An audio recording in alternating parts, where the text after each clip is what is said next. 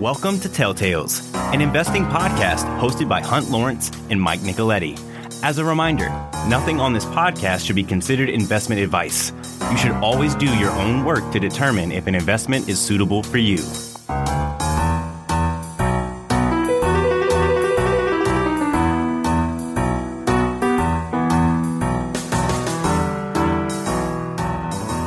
Hey, listen, let's get started on oil. I think that an awful lot comes down to Omicron and whether or not lockdowns and reduced oil demand are going to be, lockdowns will be necessary and the impact on oil demand.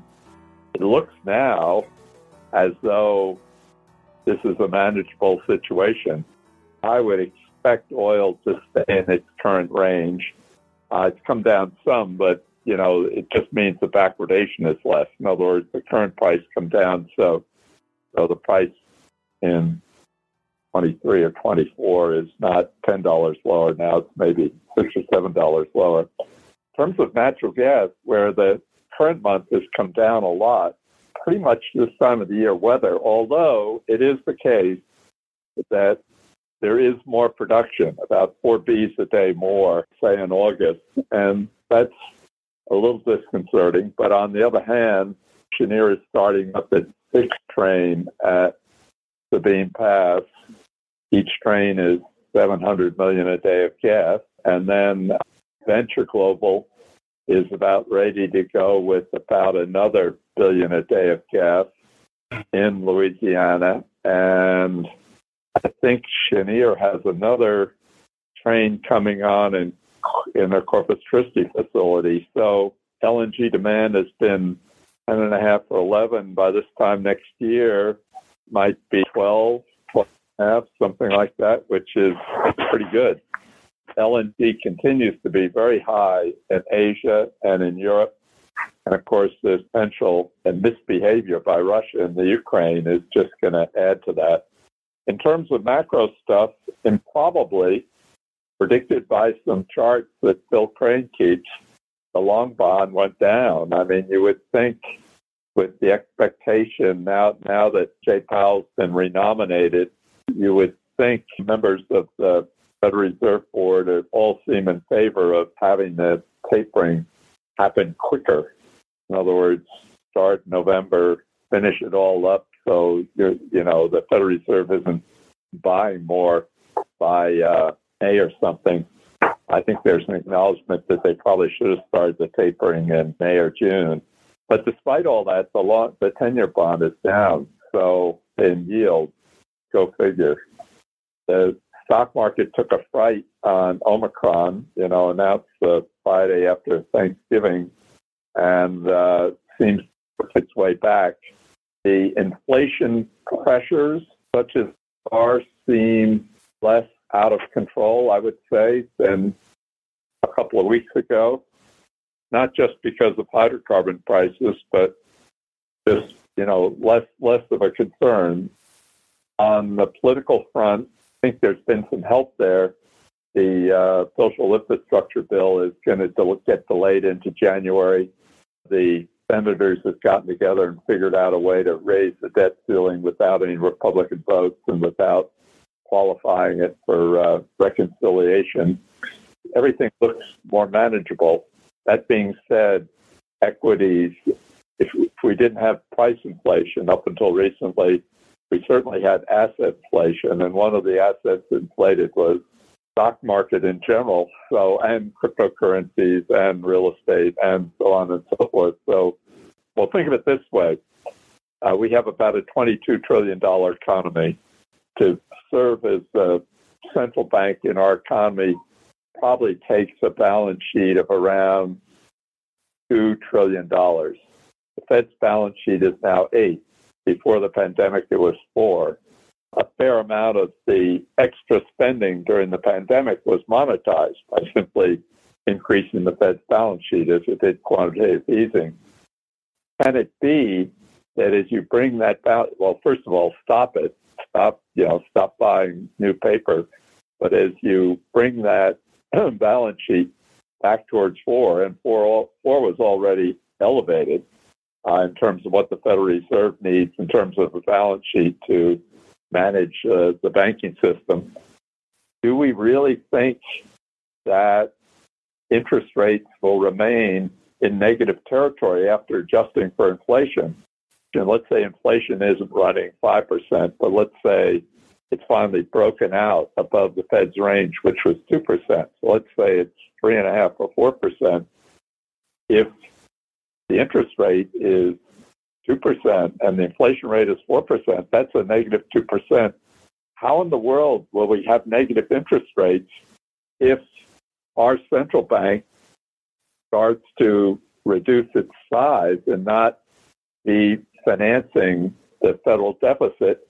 And if other central banks all over the world, the European Central Bank, the People's Bank of China, the Japan Central Bank, all start to reduce their balance sheets, or go from quantitative easing to quantitative tightening, I don't believe it's the case that we will still have negative real interest rates. I mean, the logical place for real interest rate is 1 or 2% real return plus the inflation rate. Well, that would put the 10-year bond, which is currently 150 or something, that would put it at 2% plus 3.5%, 5.5%. Do we really believe that the 10-year bond, the base rate in our economy, going from 1.5% to 5%, is not going to cause some diminution in asset value, whether it's general level of stocks or any other asset base out there? I mean, I just don't see it. And with that, still got most of our 20 of our 30 minutes left. Been lots of NVIDIA news. Mike sent me some Apple news analysis or whatnot, but why don't we do NVIDIA first, and then I'll spend 5 minutes asking Mike about this Apple background that he sent me, which has something to do with Apple, but quite a lot to do with China. But go ahead on NVIDIA, Mike. So the big news last week was that the FTC has filed to block the NVIDIA acquisition of ARM. So I want to go through some of that stuff, and maybe we can talk through a couple of the things that could happen out of this. First of all, it's maybe not that surprising that it's happened because it is being challenged in the UK and some other places, but there are some different things about this one. The FTC alleges that the acquisition would give NVIDIA unlawful control over computing technology and designs that their rivals would need in order to develop their own computing chips. And the whole point that they're saying is that the combined firm could stifle next generation technologies. Keyword there being could, in my opinion. This is a shift for U.S. antitrust. Regulators have traditionally focused on horizontal mergers. This is a vertical integration, which it's been a while since they've gone after vertical integration.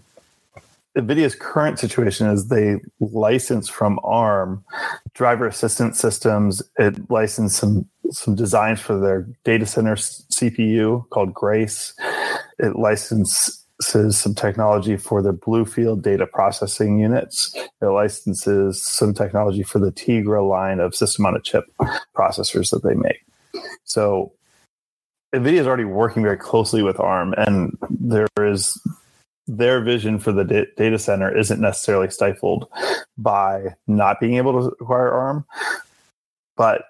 And the FTC's concern is that NVIDIA will leverage its control of ARM not only to win in the data center, but to basically be anti-competitive. They're sort of saying, we don't want you to do this acquisition because you could potentially engage in illegal activity. Specifically, they call it a foreclosure strategy, where essentially NVIDIA maybe pumps a bunch of R&D into developing more stuff at ARM and keeps the good stuff for itself, or delays access to certain designs to the rest of the market, but for them, they get access to it earlier. Stuff like that. Who do you think ARM's largest licensees are? I mean, I guess Apple's a large one.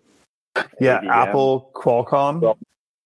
the argument from the FTC is that the profits on the additional sales in downstream markets are likely to be larger than it would earn from ARM. I guess the argument would be that they'll get the next generation of this equipment and it won't be as available to Qualcomm as it is to NVIDIA's chip designers. It won't be as available to Apple as it will be to NVIDIA's chip designers. I don't know how that gets settled. Seems to me the person who's got economic loss here is SoftBank, because they negotiated to sell ARM to the highest bidder, which was NVIDIA at $40 billion. A fair amount of the consideration was stock at NVIDIA, cash and stock. NVIDIA stock going up, but at least the articles I read said if it closed today, SoftBank would get $70 billion, not $40, because the increase in NVIDIA stock price. Doubt if SoftBank could find someone else to sell it to that would pass muster. Well, it may just no one who wants to buy it for $70 billion. But if you did find someone, how would they pass muster under the same kind of standards that NVIDIA is being held to? I think that's the inherent challenge. So their business model has proven to be relatively weak, and they would need to pump a lot more R&D into the company to make it work. But they're not.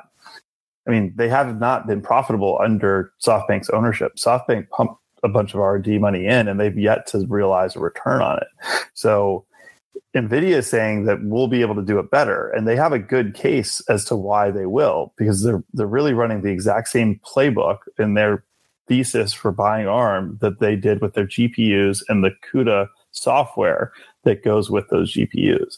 Any software developer can use the CUDA software for free, but it's proprietary to NVIDIA GPUs.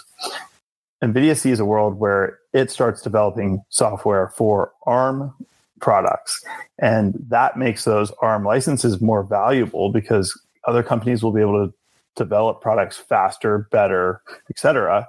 In the same way that there's a price difference in the GPU market between an NVIDIA product and an AMD product. And that price difference totally has to do with the software moat that NVIDIA has. So there is true value being delivered here. Qualcomm would have to compete against NVIDIA in the data center for data center chips. But Qualcomm just made an acquisition to acquire basically an ARM competitor that was much smaller, with the same intent that they want to own their full value chain. So I think a lot of this technology, it's very compelling to own and control your destiny by vertically integrating. People are going to be resistant to it. Yeah. I don't view it as that much of a negative for NVIDIA, but Mike is the expert. Let's move on to Apple. Mike sent me some stuff this morning, which I found fascinating, because as a lot of you know, I'm a big fan and own Amazon and Alphabet. Not a big fan of Facebook or whatever they call it now, Microsoft, and not a big fan of Apple, even though Apple generates all this marvelous free cash flow. I think they may be setting a new record for a U.S. business to have free cash flow. I think it's going to be over $100 billion the year we're in. Thinking terribly vulnerable, making all those iPhones in China. But the material Mike sent me, which I don't know how accurate it is. Let me try to paraphrase it, because Mike knows a lot more about this than I do. It's somewhere around 5 or 6 years ago, faced with concerns, not only being very dependent on China, Foxconn, which is, after all, a Taiwanese company, so but we all get along together strategy, apparently made a deal with the Chinese government to spend a lot of money, like $150 or $300 billion over 5 years, in supporting Chinese businesses.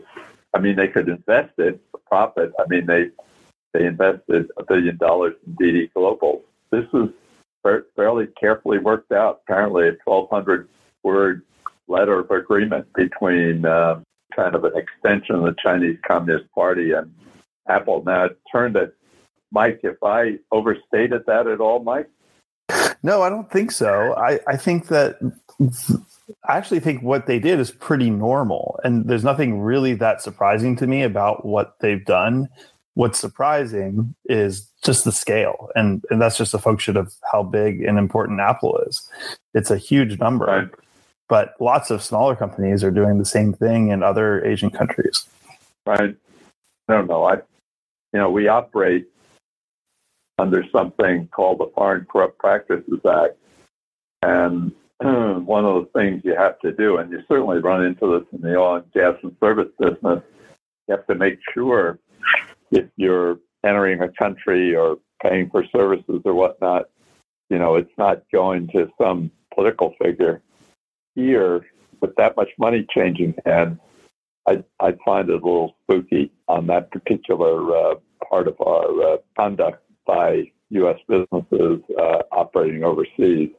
The other thing I'd remark is that I can't imagine that managing something like Apple, you don't try to diversify your sources of your hardware. But I certainly read plenty of articles about that, and it apparently just isn't feasible, or is judged not feasible by the Apple management. But so far, so good. I mean, you have to hand it to them. They've come through a period of enormous amount of trade tension between the United States and China, with Biden, by the way, still hanging on to the Trump tariffs, and they skated through it pretty well. But I guess we'll get some concluding comments from Mike, and then we'll get on to something other than NVIDIA and Apple. But over to you, Mike. I think there is risk to it.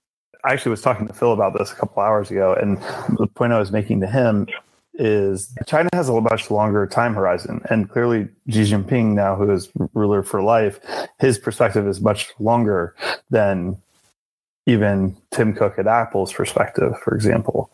So they can partner until they decide they don't need you anymore. And I think it's pretty obvious that China wants to develop technological prowess in China. And I think it's reasonable to assume that Apple set up the proper controls to basically glass wall off their China operations from the US when it comes to the different R&D investments and whatnot that they're making. But, they still are going to be in a position where they're giving up some things to China. And we don't know yet how that'll play out. The flip side is when Trump imposed the tariffs on China, Tim Cook was pretty integral in working out that situation. He clearly did a good job of making sure that he wasn't, and Apple wasn't as affected by it. But in a way, China is dependent on Apple, and then Apple sort of becomes a communication pathway in a way that both countries are dependent on. Yeah. Tim Cook, I think, famously went directly to Trump and said, look, if there's a tariff on the gear that Foxconn makes for us in China, iPhones and watches and whatnot, we will get significantly disadvantaged against Samsung.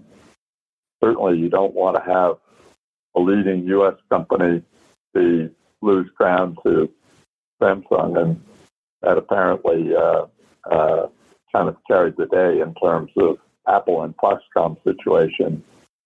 Mike, what else? What have we, having indulged all this time, not only in oil and gas and interest rates and NVIDIA and Apple, what are we missing that's interesting from this past week? Otherwise, just the market volatility. I mean, that certainly has been a bit of a roller coaster the last few days to see how. Remember that in the short term, the market's a voting machine, and the long term, it's a weighing machine. We see all this extreme reactions to the Omicron variant, and hopefully we're in a place where we're able to handle it a little better than the Delta variant, and things go smoothly. I actually read a really interesting, I think it was Goldman Sachs report on the potential outcomes of Omicron, and the one that I liked was the positive outcome, but their most positive outcome is relatively believable. So it's got to have some level of probability for success. And that is that Omicron actually sweeps through the population relatively quickly. And right now we're at a point where the number of people that are either vaccinated or have already had it or died. Actually, I think in Germany, they said by June 2022, everybody in Germany will have either had it, died, or had the vaccine by June of 2022. There is a light at the end of the tunnel for this thing, I think. And I think that perspective that Omicron may accelerate transmission could be bad, but the plus side is that the effects seem like they're less bad than previous variants. So it may be more like the flu. It may be more like this. It could even be many years going forward, we'll be getting more COVID booster shots, but the resulting impact on the economy shouldn't be as bad. Yeah, I agree with that. And with that, why don't we bank the minute or two we have left, and we'll be on the phone with you, everyone, next Wednesday. And this year end, Christmas happens Saturday and New Year's happens Saturday, so we'll definitely be on at 3:30 both Wednesdays. I'm not going anywhere, so we'll be on at 3:30 both those Wednesdays. Take care, everyone. Well, stay healthy. Bye-bye. Bye-bye.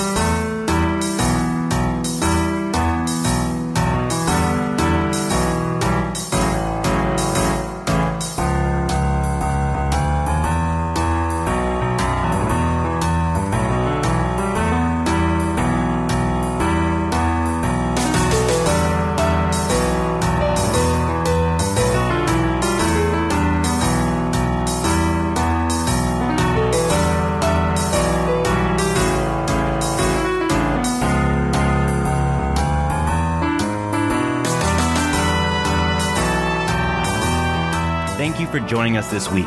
Please tune in to us again next week as we'll be back on Wednesday. As a reminder, nothing on this podcast should be considered investment advice. You should always do your own work to determine if an investment is suitable for you.